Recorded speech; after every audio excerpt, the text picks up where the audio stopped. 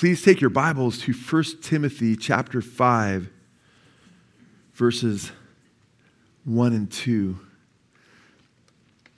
I was going to take a bigger chunk in 1 Timothy 5, but when you look at verses 3 through 16, I'm actually be able to cover verses 3 through 16, Lord willing, all those verses, most of the chapter, next Wednesday night, Lord willing. And then there's some verses after that. That'll probably be the week after that. We'll see how many we get through that time. But I wanted to cover that big chunk I'm talking about along with verses 1 and 2 early on. But that was me just thinking, I can cover a good chunk. But then when I just started looking at that text, I'm like, man, that's right. I want to honker down a little bit in verses 1 and 2 with you guys because there's so much sublime truth there that should impact our lives as Christians, should broaden our scope of understanding, enhance our perspectives, make us more and more grateful that we're children of God, and understand the resources we have as a family and a greater appreciation as being part of the family of God. And then also on a practical level, how are we to live amongst one another as Christians, Paul says you do not need to be taught to love one another. In other words, that's something we should already know. We should already know how to treat each other because we're born of the Spirit and God's law is written on our hearts. But guess what? We can get in the flesh. We can get out of the Word. We can become darkened. We can get jaded in so many ways because of the world. So we need these constant reminders in regard to how to love one another and what that means and what that looks like. But 1 Timothy chapter 5, verses 1 and 2, it's just very, very important scriptures because in this section of 1 Timothy 5 basically is about relationships in the church and how Timothy, and by way of Timothy, us, as we apply this to our own lives, how he's to treat and how we're to treat various groups in the body of Christ, in the church. And that's why it's very, very practical teaching. A lot of Timothy is so far very theological, and we've looked at a lot of, application as far as how are we going to obey this.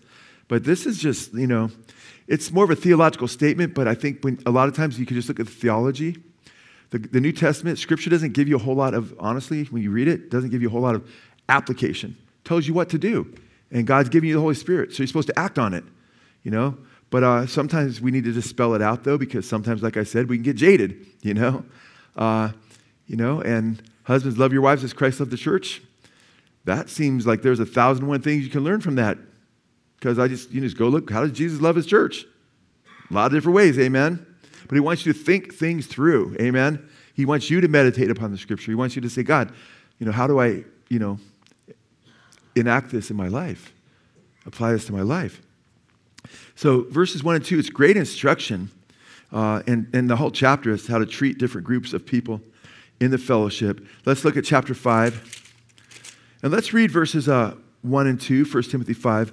1 and 2, and we'll read both verses, and then we'll go kind of take it, phrase by phrase after we look at I wanted to kind of attack this subject from a broader scope and then become more narrow in our focus as we proceed.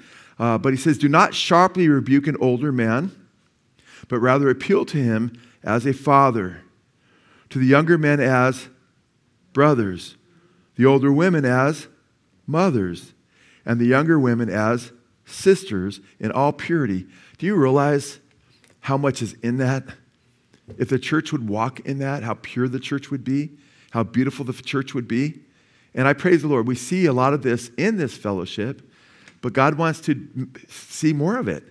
And when I look at a passage like this, I'm just blown away because this is a family, The name of this message when I gave it to Jonathan, I said, hey, we're going through 1 Timothy 5, 1 and 2, and told him the name of the message is we are a family, And we are a family, man. And that's beautiful. The Bible says in the book of Psalms that God takes a single person and puts him into a family. Amen? And I know when I became a Christian, I realized, wow, now I don't just have one family, I have two families. And as close as I am to my family, it didn't take long before I actually became closer for some time, far closer to my spiritual family than to my physical family, because they weren't born again yet. And I was seeking to lead them to Christ, but it was the cross before me, the world behind me. Though none go with me, still I will follow Jesus. Amen. That's what it's about. But man, I wanted to bring them all with me, of course. So I preached to them, I shared with them, got saved at 18 years old and began sharing the gospel with them. And by the grace of God, not by me at all, But by God's grace, one by one, they began to come to Christ, as well as my closest friends. And then I was like, wow, now it's really awesome because my natural family is part of the kingdom of God as well. So I have, which is great. But you know what? I was prepared. I love them so much. My heart would break for them. I'd times get on my knees and cry out to the Lord for them to be saved and so forth. But you know what? If they weren't going to come, I knew what my eternal family was. And the camaraderie and the brotherhood and the sweetness that I had with my brothers and sisters in Christ, even as a very brand new young Christian, there was something so tangible and beautiful about it. And when my, siblings, and my mom and my siblings, all 5 of us, everyone came to Christ. And eventually my dad, many years later, they came to Christ. And then their spouses, came to Christ, and many of their children, most of them. That was super sweet as well. But what makes it sweet is that we're part of the family of God. Because I was in a family before I was a Christian. And my family, even though we had care for each other in a way, it wasn't anything like it was after we came to Christ. And the difference God makes in our family. And you don't give up. That's one of the keys. You don't give up. I'm sharing with my family at first, and I know they all thought I was a Jesus freak early on, because I'm like telling them, man, you guys need Jesus, and I'm sharing the gospel with them. My sister Patty, I remember, we were young. I just had turned right around 18, right? And Patty has Black Sabbath, and I'm saying, you need to take these posters down, man. They're totally satanic, and she's like, she had a lot of emotion, young girl. And she's like, we're just going back and forth. And I'm like, and my mom comes in, what's going on? I go, look at this, totally satanic. And she should take it down, man. She had Jim Morris and all that stuff, And before that, I had all my Zeppelin and Hendrix, all that stuff up in my room. And my mom didn't make her take it down, but she made her cut the 666 out. There was 666 Bloody Sabbath. I don't know if you guys, it's the one where all these demons are sitting over this guy that's on a bed, and there's 666, it's red, I can remember to this day. And I'm like, well, that's a start, Lord. I'll take small victories, for now, But God ultimately has a changed heart. So you want to win lost people into the family of God. And the cool thing is the family of God is like huge, hundreds of millions, perhaps billions of people strong when you think of how many people have been saved through the years and combined with right now. But it's awesome to be a family. And then it's just a trip because then you get brothers and sisters that come to Christ. And the affection I have for them, I'm looking at, Mark, I love you, bro. I can't pick everybody up. I'm just picking the guys, first one on this side, first one on this side. Joe Buck, man, Joe, you're my brother. I just love Joe, and I love Mark, and I love Joe, and I love all you guys. But there's such a sense of just love you get from your brothers and sisters in Christ, Jeremy hugged you on the way in, and I saw you, but you were hugging my wife, But I'm just like, I love this brother. It's so good to see him. It's family. And you know what? That's something that you don't have in the world. Because we have the same Father, the same Holy Spirit, the same Word, the same eternal home we're going to be in. Amen? And it's just a trip because people that I was not related to physically, I had a deeper relationship with them after I got saved than I did my own family before they got saved. Then my family members got saved, and it was like a double blessing. Amen?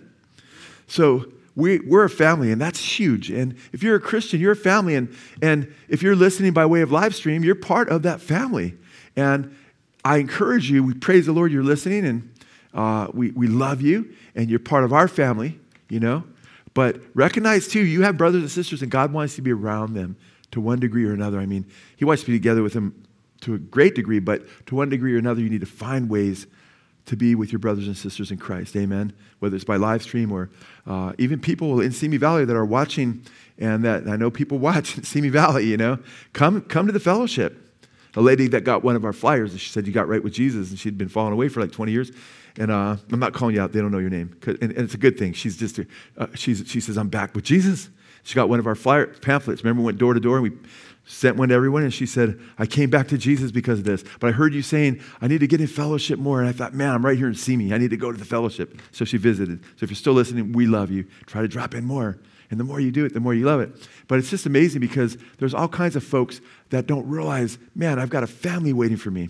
And I remember when I was a new Christian, and I went to a little church here in town, and met other Christians, and I didn't know who to go with because you had the youth group, and you had and I'm 18, so I'm just became like an adult, but then you had the older folks and so forth. So I went to both, and it's important to be part of the family, not to segregate yourself with just one age only. We're all brothers and sisters. See, Paul is telling Timothy, is Timothy an older or young pastor? As a young pastor, that he's not to rebuke an older man, amen? So Paul is telling Timothy as a younger brother, not to forget the older brothers, amen? And that's what happens sometimes in a church if you get a church, you get the youth group and they just don't come to church anymore, then the youth leader isn't doing their job, okay? Because he should be encouraging them to be in fellowship, amen? Not to just hang out with kids their own age. And if older folks in the fellowship aren't ministering to the younger folks, older sisters are supposed to minister to younger women, Titus chapter 2, amen? And they just ignore the younger women, and the older brothers aren't discipling the younger men and speaking of their lives, there's also a problem there, amen? So we want to make sure that we mix it up, amen, in the family of God. Can you imagine if you had little babies and twins, and they're sitting there, and they're 3 months old, but nobody gives them any attention? No burping, no diaper changes. You get a mess, right? We also get a mess when we don't minister to one another and we don't cross ages. So it's important for you to look around and say, okay, I need to minister to not just one little clique or one little group. And that's what I love about the fellowship. I've never catered to just this person or that person. I just love everybody, and I want to love everybody. It's not even hard for me to do. I just see you, and I love you. Now, if you're cantankerous, you haven't taken a shower for months, I'm still going to hug you, but I might go like this. Lord, help that person, I'm teasing now. Nobody has not been taking showers for months. But we're just called to love each other. So it's amazing. Do not rebuke an older man. But I just read the whole text. So I want to look at this in a broader way first. And when you think about it, this is something that tripped me out. Because when I was a young pastor, you look for passages to encourage married couples. And you want to understand what's the scripture say about divorce, remarriage, all that. You want to make sure you don't get it wrong because there's all these different views, parenting, all these things. I did a whole series, by the way, one time called Principles of Parenting, which is, 12, I don't know how many messages, a long series. You can still order that, Principles of Parenting. If you're a parent, get that series. Because, man, we just dig in Scripture. But one thing I tripped out on, and I still do this day, is what family do you think that God talks about the most in Scripture, of any family? It's not our own personal families, husband, wife, children, parents. It's the church of God. It's the church. That's the main family. Do you understand that? That's the family that we're going to be with for eternity, and you need to sow in to that family. Go back to, since we're talking about Timothy, go to 1 Timothy chapter 3. Because 2 chapters earlier we read this, and I think it's important. Paul says to Timothy, but in case I am delayed, I write that you what? Will know how one ought to what? Conduct himself in the what? Are you in 1 Timothy 3? But in case I'm delayed, I write to you so that you will know how one ought to conduct himself in the what? Household of God. Amen.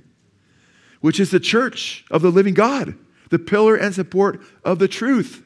And when I was worshiping, I had to open the Bible because a scripture came to my mind that I didn't write down. But we're not going to go to it, but it's just really neat. And I went and looked at it because it's a precious scripture where Paul says he bends his knee before the Father in heaven, and of which, everyone, every family in heaven and earth is named. God's a family. God is our Father. Amen? God, you know what the first commandment is in the Bible? A little Bible trivia. Be fruitful and multiply. First commandment in the scripture. And God wanted to broaden his family. Amen? Of course, his family fell into sin, but he paved the way of redemption. And so we have our Father God. As Christians, we belong to our Father. Abraham, we're children of Abraham through faith. Amen? Okay? Galatians 3:29 says, and if you are Christ or belong to Jesus, then you are Abraham's offspring, heirs according to promise. Amen? So God chose Abraham. And then he, not without going through all that history, we've been talking about some of the history because of Israel in the past, but when he chose Abraham, he decided that was through Abraham and through the seed of Abraham that would come through Israel, it come through Abraham and then eventually through Judah, through Jesse, through King David and his line, Yeshua, the Mashiach. When Jesus would come, he's a seed that all the nations of the earth could become part of the family of God. And that's one thing I just love about God's word is he says not to hold his truth with partiality in James chapter 2, verse 1. We're not to be partial. In Christ, we're all one, amen? In Christ, there's neither Scythian nor barbarian, Jew or Greek, red, brown, yellow, black, or white. We all share the same blood. Jesus shed his blood for each and every one of us, amen?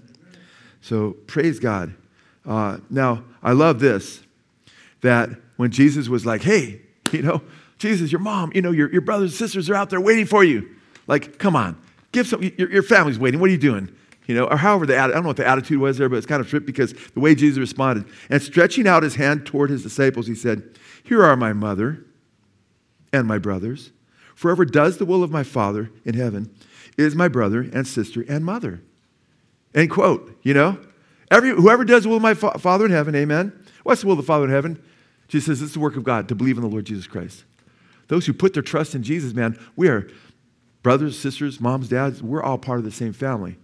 And God wants you to get joy from that and to realize how important your family is. It should be very important to you. Your church family should be very important to you. That's why in Hebrews 10, he says, not to forsake the assembling of yourselves together as is the habit of some, but gather together all the more as you see the day of Christ approaching and stimulate one another to love and good works. Amen? So we're called to gather, but we're called to stimulate one another to love and to good deeds. That's all so important.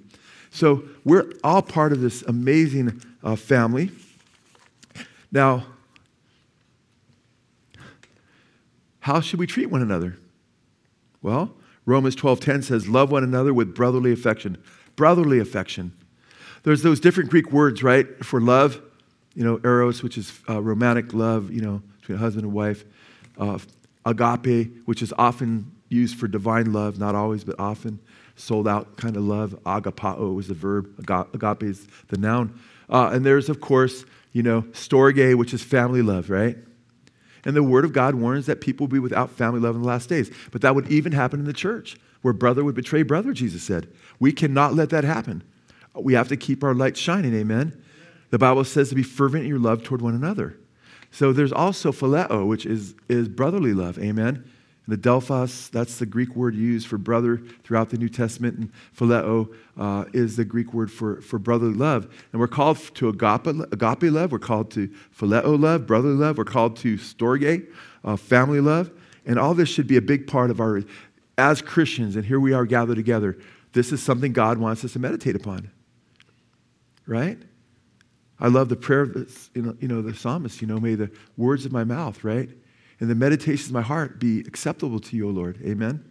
So you want the thoughts of your heart to be God-centered, Christ-centered. Amen? And you want to do his will with your words and your walk. But not love only in word, but in deed. So we need to start treating each other as family members. Are you, as it says, and I love this, love one another, this is Romans 12:10, love one another with brotherly affection. God wants you to treat each other with brotherly affection. Now, he's talking about the ideal that you would have in your mind as to how a brother ought to treat his own brother. Amen? And how should a brother treat another brother of his from the same family? With tender care, with love, with concern, being there for him, going the extra mile. Well, God is saying that you and I need to treat each other as brethren. Amen? That means we're supposed to be treating each other as family. And it's important that we get our minds renewed and we don't just have a presupposition of what it means to be as a Christian. Well, a Christian, that's about belief and it's about having the right doctrines and so forth. That's a big part of it. But there's not just orthodoxy, there's orthopraxy. There's your practice. There's your application to orthodoxy, what God's word says. And you need to be applying it. And that means we need to be renewed in our minds. Okay, these are my brothers and sisters. Now, you're not just supposed to leave out here. Yeah, those are my brothers and sisters. Great. We had a message that we're part of the family of God. Yeah, but what are you going to do about it? You're supposed to be treating each other as brothers and sisters. Amen? That means going the extra mile. I mean, Jesus said even to love your enemies. If they ask you for a coat, give them your shirt. So if I'm supposed to treat my enemies like that, how much more am I supposed to help my brothers and sisters in Christ? Amen? Because in Galatians chapter 6, I believe it's verse 10, it says, do good to everyone, but especially to those who are of the household of God. That means I'm supposed to be focused, especially, I'm supposed to do good to everyone, but I'm supposed to be especially focused on doing good to my brothers and sisters and loving them and being there for them. You know? And of course, it starts at home, the way you love people, you know? If you're just mean-spirited, cantankerous, evil person at home, but you come to church, you put on a smile and are nice once in a while, that's not going to cut it, man.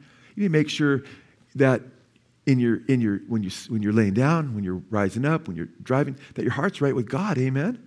And that you ask for mercy for God, and you say, God, fill my heart with love. You say, Joe, I want to do that, I'm just not like, guess what? Welcome to the human family. Welcome to the Addams family. We're all part of Addams family, amen? A horror show before Jesus came, amen? Now we're part of the second Addams family.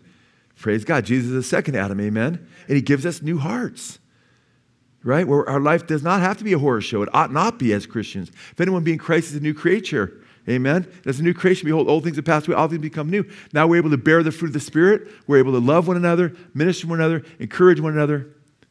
And I love seeing this. I love seeing my brothers and sisters before and after fellowship. I hear all the time, people talk to me about it.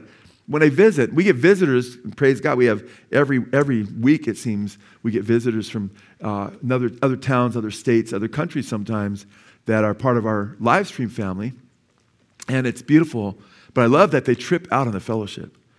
That they just see everybody's like busy bees just loving each other. And it's like, it's thick, because I see it from here as I'm fellowshipping. Just, fellowship be over some time, and I just see people loving on each other, fellowship with each other. But you know what I get to see a lot as well? I get to hear people in the fellowship saying, this person really blessed me. Joe, did you know who did this? Sometimes I do, sometimes I don't. But they just get really blessed. And a lot of times I don't even know who blesses them. But people reach out to each other, they love each other. But we all should be in the business of blessing each other, amen? And loving each other when we see needs. And sometimes it's just a text or a phone call or saying, hey, can I pray for you, bro? Or sister, right? Sometimes it's like, hey, can I get you some groceries? I know you're struggling right now, Or just telling somebody that you care about them, you love them, and you're there for them. Or just saying, hey, do you have any needs I can help meet, This is the way we ought to be treating one another. Amen? And we don't want to think as a fellowship that we've arrived because we have a lot of Jesus lovers here, We want to grow. We want to get stretched. So if you're already thinking, yeah, I do those things, you want to say, okay, Lord, can I do those things even more? Can I make part of my, this year, and the rest of my Christian walk, can I focus on, Jesus said, what you doing to these, my brethren, that's the sheep on the right, the brethren. A lot of people take that passage and they act like that's everybody. Like so-called, I don't say Mother Teresa, I say so-called Mother Teresa. She called the poor Jesus in his distressing disguise. The poor are not Jesus in his distressing disguise because there's sheep on the right, there's goats on the left. He said to both of them, the sheep on his right, and he said to the goats on the left, what you've done unto the least of these, my brethren, the sheep on the right, you've done unto me. Amen. And the Lord says in Hebrews chapter 6, verse 10, he's not unjust to forget how we have ministered to him in ministering to the saints. Now that blows me away. That shows me that when I minister to my brother, this is really heavy when you think about it, guys. Get your brain around this, okay? I'm working on slowing down a little bit here so everybody can follow. And don't tell me this is not relevant to my life. Talking about Israel, yeah, Israel should be relevant to your life, The prophecies revolve around Israel, and the world's about to go up in smoke at certain moments, Nobody said to me that when I was talking about Israel, but I can just hear it sometimes, Somebody's probably saying, oh, talk about what I'm going through. No, I'm going to talk about what the Word of God says. I'm going to preach the Word of God. If you happen to be going through something that relates to the Word of God or not, you should relate to the Word of God. Amen? Because it's the Word of God. Amen? And it's all written for all Scripture's profitable. All of it, not just some of it, right? for correction, for rebuke, for training in righteousness, so the man of God might be thoroughly equipped, perfect, teleos, mature, and thoroughly equipped for every good work, So God wants you to just be challenged by his word. But I trip out on this. When Jesus says, what you've done in the least of these, my brethren, not the goats, my brethren, you've done unto me. That blows me away when he says he's not going to forget how we've ministered to him in ministering to the saints. When the Apostle Paul is told by Jesus before he becomes the Apostle Paul, when he is Saul, the terrorist, persecuting Christians on the way to Damascus, and Jesus appears before him in this bright light, and he's blinded and falls down. And he says, Saul, Saul, why persecutest thou who? Me. Who are they persecuting? Who is Paul having killed? Christians. He's right there persecuting Stephen. Guess what? That hurt Jesus. Jesus stood up. Jesus is seated at the right hand of the Father. But when you go to Acts chapter 7, it's Stephen, he's the first martyr. Second martyr was that we read about in Scripture after Stephen. We're talking about New Testament church martyr. Okay. Second martyr was an apostle. That was James. James was the apostle, brother of John, was the second martyr. But it's interesting, when he's being put to death, man, Jesus steps up at the right hand of the Father and beholds him. And the Holy Spirit gives Stephen a vision of that. And it says that God's people are the apple of his eye. You ever try to poke someone in the eye? You ever been poked in the eye? The last one you want to poke in the eye is Yahweh, because he's a consuming fire and he's jealous over his people. Amen? We have an awesome God, but he recognizes his family. And by the way, you don't want to mess with his people, because we're his children. So you want to treat his children right. And that's why in these first two verses here, Paul is encouraging how you were to treat our brothers and sisters in Christ. Now, 1 Peter 4:8-9 says, above all, love each other deeply. Above all, love each other deeply. Wow. Because love covers a multitude of sins. That means we should be forgiving each other. Because as families, what happens? A lot of families are dysfunctional, okay? God shows us as a church how not to be dysfunctional, but you're going to get people because of the fallen sinful nature in the church, okay? And sometimes the flesh is going to rear its ugly head, and you're going to have to deal with that in the church. But you deal with that anytime anybody falls short, you give them the right foot of disfellowship, bam, you're out of here. No, you don't do that. You love them. Now, if someone's in rebellion and they refuse to repent, of course, then you give them, not the right foot of disfellowship. But you say, hey, if you're not going to be right with God, man, why are you even here, But it's interesting because Peter says, above all, love each other deeply because love covers a multitude of sins. Offer hospitality to one another without grumbling. I did a message a couple years ago or so on hospitality. And that's a subject worth studying because we're supposed to just, show love to each other in very practical ways. Your house should be open, unless for some reason you can't open it, to other brothers and sisters. It should be a place where you can minister. You say, Joe, you don't know where I live, man. I live in a tree fort. Well, invite somebody who likes tree forts over, man, and have some hot chocolate or something. I don't know. But some of you aren't in a situation maybe to do that, but use your resources to bless other people. Amen? That's important. We're to love one another. Jesus said in John 13, verse 14, a new commandment I give to you, that you love one another, just as I loved you. You also are to love one another. By this, all people will know that you are my disciples, if you have love for one another. So, man, Jesus laid his life down, amen? So he calls us to this incredible amount of love, not just offering hot chocolate in your tree fort, right? He's talking about laying your life down for people, amen? That's something the kind of love the world doesn't have. The world has a lot of stuff, a lot of temptation, a lot of seduction, a lot of things that we don't have, amen? But you know what we have that trumps all that the world has to offer? We have Jesus, man. We have the love of Christ. When I mentioned last Sunday, when I met my wife, I knew my wife from high school, but barely, and I talked to her I just had a couple hellos prior to that, but when I started seeing her, and I said she was in Cocaine Anonymous and Alcohol Anonymous and Narcotics Anonymous and at least those three, and I said, baby, you need not a 12-step program, you need the one-step program, Jesus, and she just quit all that, and God sanctified her life. But she became part of the family of God.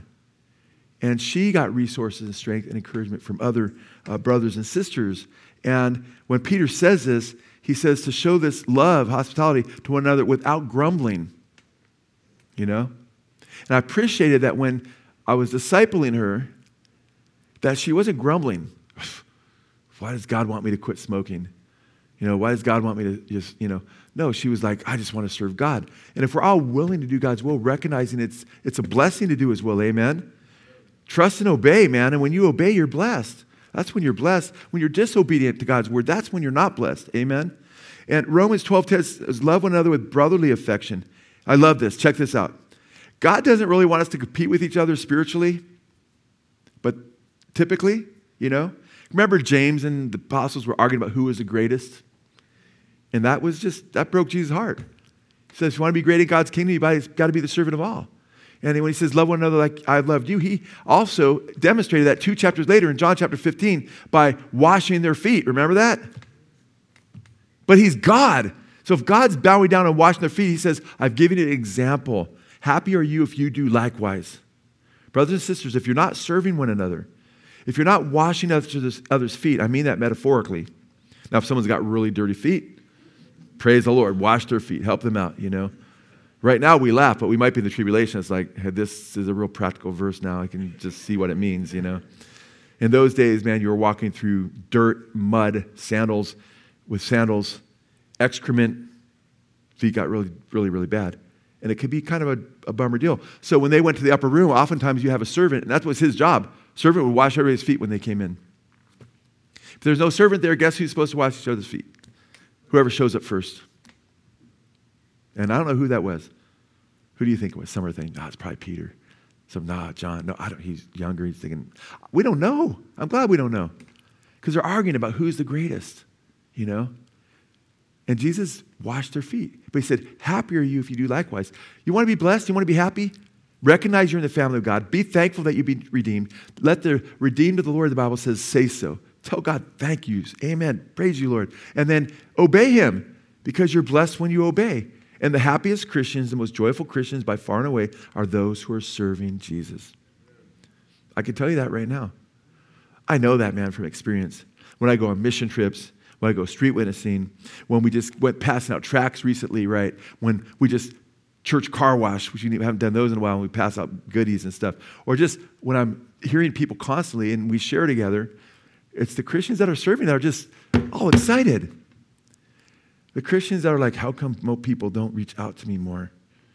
And they don't get the salt out of the shaker or the light beyond the lamp, from the bushel. They're going to be bummed out more because they're not giving.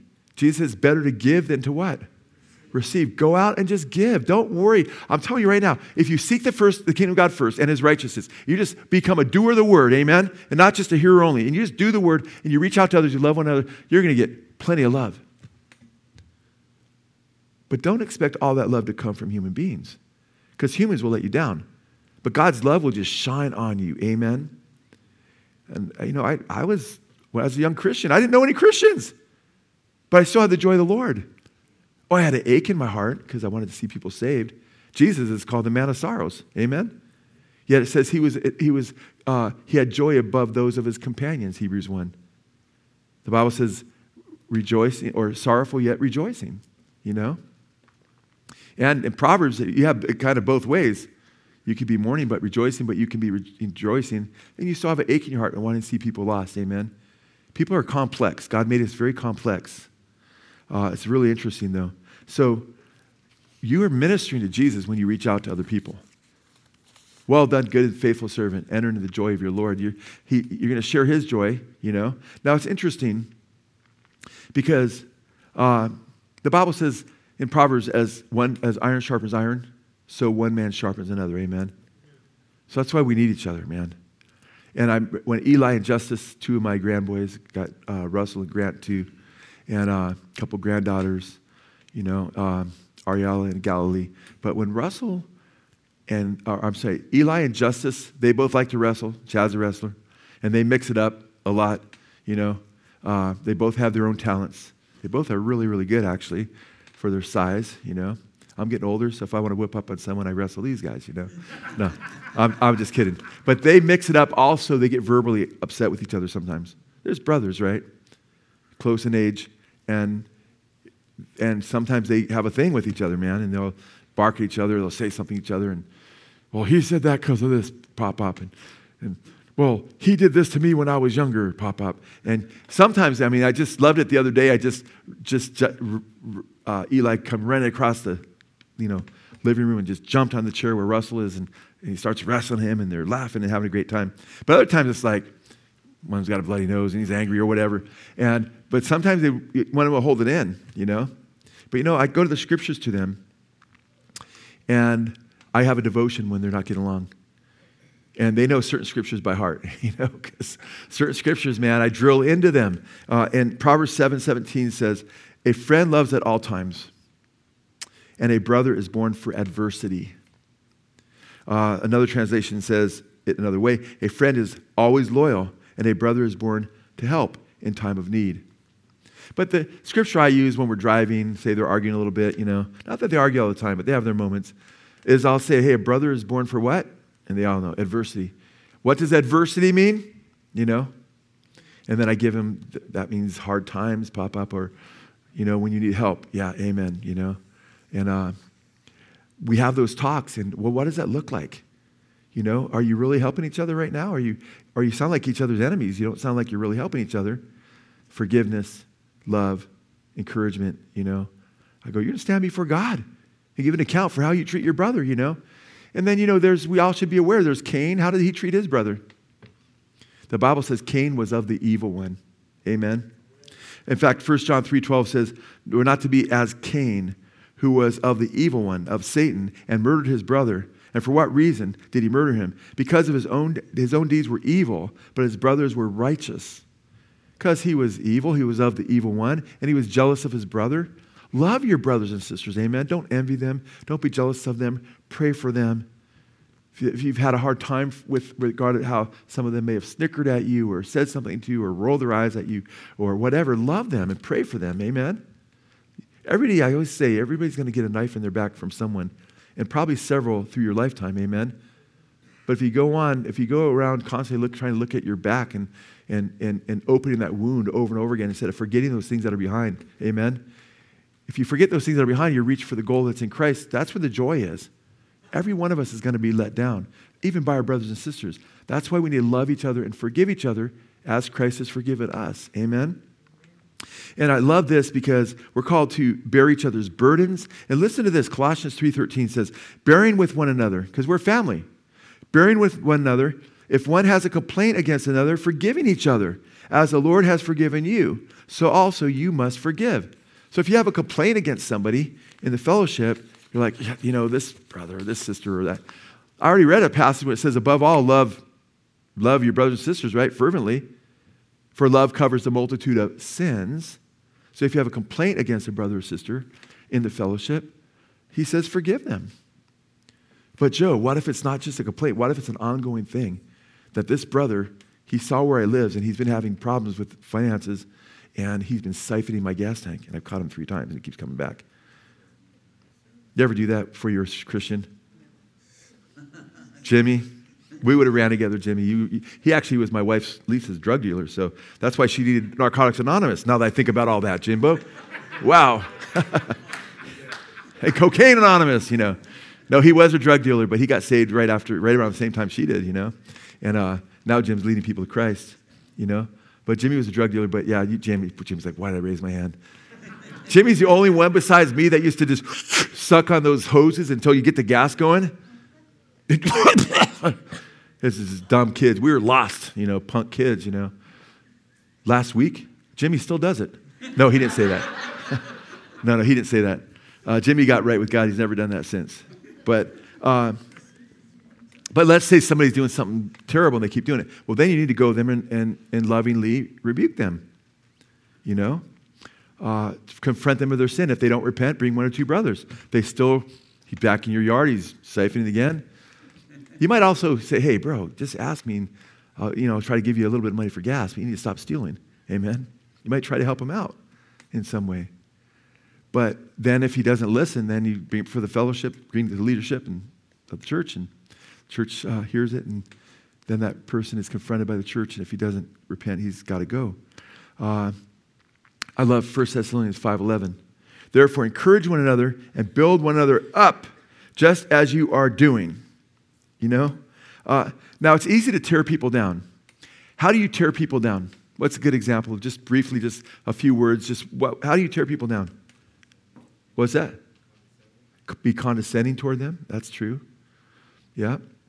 With your words, you can rip them down, saying mean-spirited things, right? Glorifying or bringing up their failures and rubbing it in their face. Snide remarks, right? Stuff with innuendos, maybe it's an innuendo where there's a double meaning, or you say something because you're jealous of somebody or you're upset with them or whatever reason. We're not supposed to do that. The Bible says not to speak evil of your brothers, and the Bible says to encourage one another, amen? And the Bible says to build them up. Paul says, let no corrupt communication come out of your mouth, but only use those words that are fit for what? Building your brothers up, for edifying. And the word edify is connected to the word in the English, edifice. It's a building. It's so much easier to break things, destroy things. It takes a long time and a lot of work to build, say, a really beautiful, elaborate sandcastle on the beach. But it just takes a matter of seconds for some bully kid to come by and just kick it down. All the work a few other kids have done. And that's the same way it is in the body. We're building people up in Christ, but the Bible says one sinner can cause much harm. Do not let evil come out of your mouth. Don't do that, In Matthew chapter 18, Jesus warned that if you cause just one of the little ones to fall, it's better that a huge millstone be hung around your neck, you'd be thrown in the depths of the sea. That's serious stuff. Huge millstone. Those millstones could weigh a ton or two at times. Can you imagine a 500-pound millstone or just a 1,000-pound millstone even hung around your neck, being brought onto a ship, and then it's pushed off the sea and it's chained around your neck? That'd be a terrible way to die. Jesus says, better for you to suffer that than to cause people to fall. And that relates to a lot of things in the Scripture that we need to be aware of. So you want to make sure you encourage each other and not causing people to fall. 2 Corinthians 13:11, listen to this one. Finally, brothers, rejoice, aim for restoration, comfort one another, agree with one another, live in peace, and the God of love and peace will be with you. You want the Lord to be with you? Then that's how you need to walk. That's how you need to operate. Amen? Now, it's interesting. When I was saying that God doesn't typically want us to compete with each other, and the disciples were arguing about who was the greatest, there's one way we're supposed to compete with one another. How is that? Listen to this. Romans 12:10, love one another with brotherly affection, outdo one another in showing honor. Wow. That means you should try to outdo everybody else in honoring people. I love that Paul gives us that because it's showing me that there's a deficiency in regard to giving honor to others. And that means putting them in a high place. Paul in Romans 12 says, esteem others higher than yourselves. Wow. And he also says in that same chapter, do not think of yourselves more highly than you ought. That shows me that we don't have a self-esteem problem. We have a high esteem problem, or low self-esteem problem. We have a high self-esteem problem. I've seen the statistics too. If you ask criminals if they deserve to be in prison, usually they'll say no. If you ask people if between 1 and 100, where would you put yourself as a driver? They'll always put themselves everybody's going to put themselves at least over 50%, almost. Everybody can't be over 50%. If you're grading on a curve, someone's got to be at the 1%. Nobody's like, oh, I'm the 1% guy. It's just me. No, it's just like, well, I'm 70 or 80. No.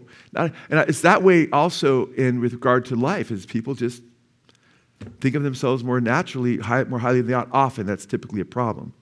So that's why Jesus says, love your neighbor as you love yourself, because you already love yourself. If you didn't love yourself, he wouldn't say that, right? Because we already have an inordinate amount of self-love. Now, it's interesting. As the family of God, we're called in Galatians 6:2 to bear one another's burdens and so fulfill the law of Christ. Man, I'm not under the Old Testament law, but we talk about how we're under the New Covenant law. And the New Covenant law is summed up in bearing one another's burdens and loving one another. So I just love the fact that, man, I am so glad, thank you, Jesus, that I don't have to remember to keep 613 laws in the Old Testament. Especially when you see some of those laws, right? So you're like, oh, it's not that hard. Really? Have you been circumcised yet? No, I'm not a doctor, so I'm not just going to do it, but I'm just saying, some of those laws are pretty tough, But I want to encourage you because we're supposed to bear one another's burdens. So that means you're praying for each other. That means sometimes, you're sharing your burden too. It's not just, you can't expect everybody to just read your mind. Oh, how come they didn't share my burden? Well, they might not have known you had a burden, That happens a lot of times. People don't understand what people are going through, I was just talking to a sister today, and she was sharing a burden, and she didn't know. People didn't know what she was going through, And I let her know. I go,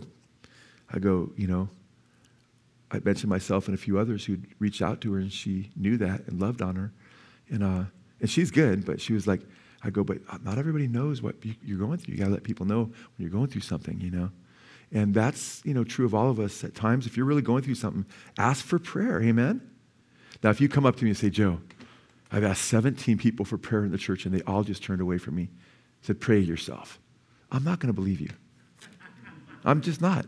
And by the way, we have Sunday service, man, with Steve and John and Chad and myself, elders. We're all up here ready to pray for anybody that needs prayer. Need a little bit of counsel, need a separate counseling appointment or what have you. And we're always here. But it's not just us. I love the fact that a lot of times, because a lot of people stay afterwards, you'll see people praying here, there, different places. And when we pray up here, sometimes people say, hey, can I pray with you guys?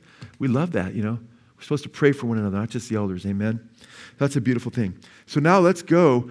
Don't go there, but Acts 2:42, it says, and they devoted themselves to the apostles' teaching and to the fellowship and to breaking of bread and prayers. What have we done? We prayed off and on tonight before worship. We prayed before the message. We'll pray after the message. Different people probably pray in different ways before they leave here.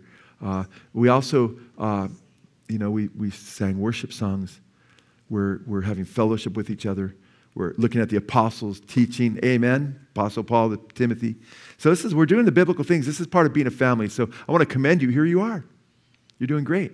If you couldn't make it, well, here you are by way of live stream. That's still a beautiful thing because you're doing what you can and you're getting in the Word. That's important. Now, let's look a little bit more closely at chapter 5, verse 1 and 2. As, Paul is addressing those who are old and those who are young. In verse 1, chapter 5, verse 1, do not sharply rebuke an older man, but rather appeal to him what? As a father. So that means, and Timothy, being a younger man, might, forget the older men in the fellowship, but he's told, don't rebuke an older man, but treat him as a what?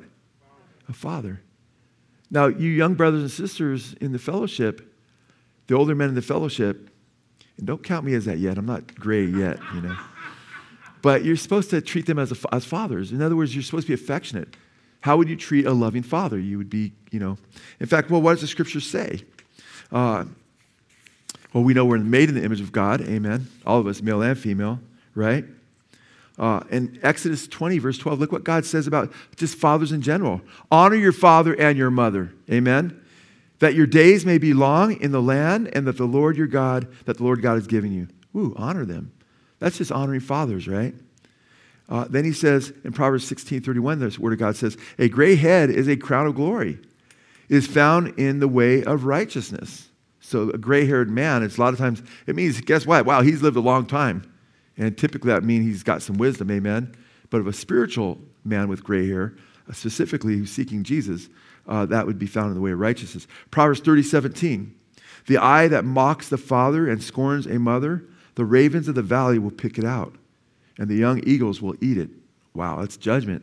Leviticus 19:32, you shall rise up before the gray-headed and honor the aged, and you shall revere your God. I am the Lord. Wow. You shall what? Rise up before the gray-headed and honor the aged. Brothers and sisters, we're supposed to rise up and honor the aged. Amen? Trying to look around for people with gray hair, man, and give more honor and glory. Jimmy, you're getting there, man.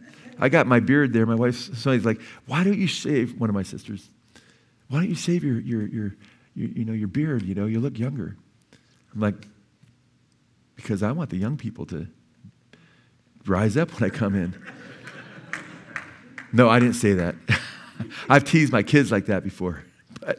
But I don't know why. Because my wife kept making me, wouldn't let me get rid of my mustache. That's the truth, Like, okay, I'll grow something else. It's been that mustache for like 25 years. And online, it's like, the guy with the mustache. Now, I'm not kidding. He looks like one of those porn star guys. Because look at his mustache. I'm like, Lisa, I'm starting seeing that. A lot of people are making, Jim or Foxworthy, who's that comedian? I'm spinning, they sold their souls backwards, and someone put that up. They got tens of thousands of views, hundreds of thousands of views, I think. And I'm like, it's not even ours. We never even made him take it down, but there's all these like secular people, because it's not even one of our sites. And it's like, and you're getting he looks like Foxworthy, and he looks like, and I'm like, Lise, I think I want to get rid of my mustache, And she's like, I love your mustache. Okay, I'll keep it and grow some beard face, So, Leviticus. But this is the deal. If somebody calls you old, say, okay, that means you need to get up when I come in the room. And that's interesting, isn't it? But there's a reality there that folks that are older, we should be showing honor and respect to. Now, we live in a culture where the old are discarded, where babies that can't defend themselves are obliterated in the womb, right? And we talk about, especially in Europe, right? And they've been trying to work the Kevorkian thing over here too, where, they're just disposable, get rid of the old folks. And man, in other cultures, like in, some of the Asian countries and so forth, and Middle East and different parts, the aged have been honored through the years, amen? But things get twisted and they get backwards. Well, we don't need the old folks anymore. We got AI. Well, you want to know where that's going to get you? Read Revelation 13, when the image of the beast caused everybody to take a mark. That's where the AI is ultimately going. But Job 32, verse 4 and 6. Now, Elihu, it says in verse 4, Elihu had waited to speak to Job because they were years older than he. So that was the culture in biblical times. He wasn't just a young guy just saying, this is the way it is, guys. He was like, he waited for the other guys to talk. And by the way, let no one despise your youth, because he actually had more wisdom a lot of times than the older guys when you check out the scene. But he waited. He was humble. So he recognized, to treat with honor older folks. And we need to do that in our fellowship, amen? Not just in our fellowship, but you need to show respect at your work. People that are older, recognize they've been around a while, and they might have some wonderful things to encourage you and say to you. If your parents, treat them with respect. If you're a younger person, praise God, That's very, very important. So, by the way, okay, let's go there again. 1 Timothy chapter 5, verses 1 and 2. We read, do not sharply rebuke an older man, but rather what? Appeal to him as a father. And the Greek word for rebuke there is can be used of a violent rebuke, And that's not how you're supposed to treat older men. Doesn't mean that you don't bring correction if there's an older brother in sin, you need to lovingly go to him, but treat him as a father. Because look at 1 Timothy 5:20, same chapter, just a little bit later. Those who continue in sin, rebuke in the presence of all, so that the rest also will be fearful of sinning. Wait, Joe, I thought you said you're supposed to go privately, then bring one or two, then go be free for the church. Well, yeah, this is if they what? If they sin or continue to sin. Someone who's continuing to rebel and doesn't repent. So older or younger, but it wouldn't be a brash, mean-spirited rebuke to an older man, right? In fact, you're supposed to correct even those that get into false teaching, according to 2 Timothy chapter 2, with gentleness, amen? Hoping that God will win them back. So that's important. So chapter 5, verse 1, it says, and to the younger as brothers. I got to go through this a little bit because I don't want to do a whole other teaching on verses 1 and 2. So I'll speed up just a little bit. But in the second part of verse 1, it says, to the younger men, you're supposed to treat them as what? As brothers. Amen? This is important. Because how do you treat a family member? You're loving, you ought to be ideally loving toward them, caring, concerned about their welfare. If my sister, my natural sister, Kathy or Peggy or Patty, or my brother Tom in the natural was going, I heard that they were just, dying of cancer or something, God forbid, I would reach out and show some concern, amen? Well, guess what? If your brothers and sisters here are going through something very severe, we all can't reach out at the same time because we all got 1,001 things we're doing, but we ought to be reaching out to each other like brothers, like they're our brothers and sisters. Amen? Do you hear me? Are you see what I'm saying? Because we are brothers and sisters. And actually, these are your eternal brothers and sisters. Amen? It's so beautiful. And in fact, go to 1 Timothy chapter 6, verses 1 and 2. All who are under the yoke as slaves. Now, slaves that was crazy if you were enslaved because you were an indentured servant or what have you. You had to pay back a huge debt, or you were a slave for life even. Because we're not just dealing with Israel's laws with the indentured servant and 6 years and the seventh you're free. You're dealing with Roman slavery here, which could be for all sorts of reasons. And Paul and some of them couldn't get out of that yoke. If you could be set free, Paul said, be set free. But here he says, all who are under the yoke as slaves are to be regard their own masters as what? Worthy of all honor, so that the name of God and our doctrine will not be spoken against. You want to be respectable, amen? And also to ordain adorn the doctrine of God. Verse 2, those who have believers as their masters must not be disrespectful to them because they are brethren. Because what? They are what? Brethren, but must serve them all the more. Because those who partake of the benefit are believers and beloved. Teach and prescribe these things. This is why the New Testament, man, the gospel just spread like wildfire. Because they were seeing heart changes, attitude changes. Slaves with masters, treating them as their brothers and just loving them. And just not doing what they asked, but going above the call of duty. That was winning masters to Christ, right? And those who had slaves, treating them as brethren. And guess what? If you're a born-again Christian, you got a slave, and he's a brother, guess what you're probably going to end up doing eventually? Set him free. And so you have slaves that were set free because their master became a Christian. It's just so beautiful. And I'm saying there should be tangible ways that we're treating each other that the world should be able to see is different. In your neighborhood, they get wind of it. What are you doing? Well, I'm going and helping this person, that person. They just see a difference, and that ought to be seen in our fellowship. Amen? So Peter wanted to commend Silvanus, and he called him a faithful brother, 1 Peter 5:12. And Paul wanted the church to welcome Phoebe, and he called her our sister, Romans 16:1. I love that. Now let's look at verse 2. The older women are treated as what?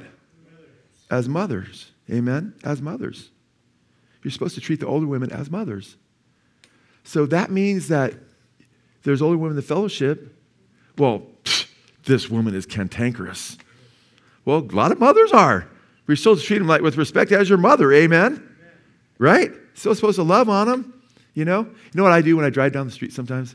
And sometimes, there'll be a lady that just like, and it's harder now because I'm getting older, but women used to always be older than me when I was younger driving. And I'd think of my mom. Because if I get cut off by a lady, I'm like, okay, that could have been my mom. Don't freak out. So instead of, going and screaming, back in those days, they had the rubber bumpers, so I just give them a little tap. No, I didn't do that, I used to do that to my wife, pull behind her. He had the rubber bumpers. I'd give her a little tap if we're driving together. And she'd be like, oh, good. Why do you do that? I'm a sinner. No, just kidding. That's not, I don't count that as sin, and I don't make excuse for sin. I just had fun. But verse 2, the older women as mothers. So you want to treat them as mothers. 2 Timothy 1:5, it says, Paul writes, for I am mindful of the sincere faith within you. He's talking about Timothy, which first dwelt in your grandmother Lois and your mother Eunice, and I am sure that it is in you as well. I love that he honors his mother and grandmother. Paul honors Timothy's mother and grandmother, mention them by name, and saying they did a lot, Timothy. They're the ones that brought you up in the faith. And that's how you honor people, You give thanks and you praise God for them and you recognize what they've done. And what did Jesus do at the cross in John chapter 19? When he was dying for our sins, he had the presence of mind to say, John, behold your mother. Amen. In other words, John, I'm going, You're going to treat her like your mother. Amen. That wasn't his mother. Guess what? The older women in the fellowship are not your mothers, but treat them as mothers. Amen. Annie, we love you. You're a great sister and mother. So praise the Lord. If I start picking out certain ladies, Annie, I'm going to get in trouble. I'm not old enough to be your mother. I'm thinking, who's old enough to maybe my mother here? Well, I think I'm like old enough to be your younger brother now. I just caught up to you practically. But Annie, man, Annie's been like a mother in our church. She's been like a mother hen, man. You get out of line, man, Annie's coming after you, you know. You have a need, you know, or something, and Sonny and Annie, man, open their home, you know, for so many years to different people. Lenny lived there for how many years? 20. He was the easiest guy to live with in the world, though, right? No, I'm just kidding. And Lenny was a pretty easy guy, but I'm sure you guys had your moments. But it's just treating each other like family. And I love that about Sonny and Annie, you know, blesses my heart. Somebody moved to another state, they're just going on one of their vacations. Oh, we're going to stop and visit so-and-so, you know, just show them some love. You know, people have been gone for years. I love that about you guys, you know. It's just family. That's how we're supposed to be as a family. Now, verse 2, the last part, the elderly women as mothers, then, and the younger women to treat as what? Sisters in all purity. Now, I've just made a decision up here. I thought about it, but I wasn't going to do it. I wasn't sure. And that is, you know what we need to have? Treat the ladies in your fellowship as your what? Sisters with all purity. I haven't done a message on sexual purity in a while. I mention it all the time, but I need to do a message on it. Would you be upset with me if I talked about being sexually pure? Yeah, don't do that, Joe. Don't, please. Don't see you be in trouble. Watch out, you know. People struggle with pornography. They struggle with all kinds of things. And this is such a powerful verse. So I could just go through it in a minute and a half, 2 minutes, or I could talk about the importance of being pure. Do you think that's probably needed in a fellowship? It is. So I'm going to just deal with that next week because I thought, you know what? I had some things I wanted to say about that, but I thought, you know what? This probably deserves an entire message. Amen? And it's because I love you guys. We need to talk about these family things. And guess what? If every brother treated his sisters in Christ as sisters, like they would treat their little sister with purity, we wouldn't have all the sexual scandals that are going on all over the place in churches. Amen? So in an effort to encourage this fellowship and that we can be a pure fellowship before the Lord and not have scandals in our fellowship, I'm going to teach on that verse. How's that sound? Okay, praise the Lord. All right, could we all please stand?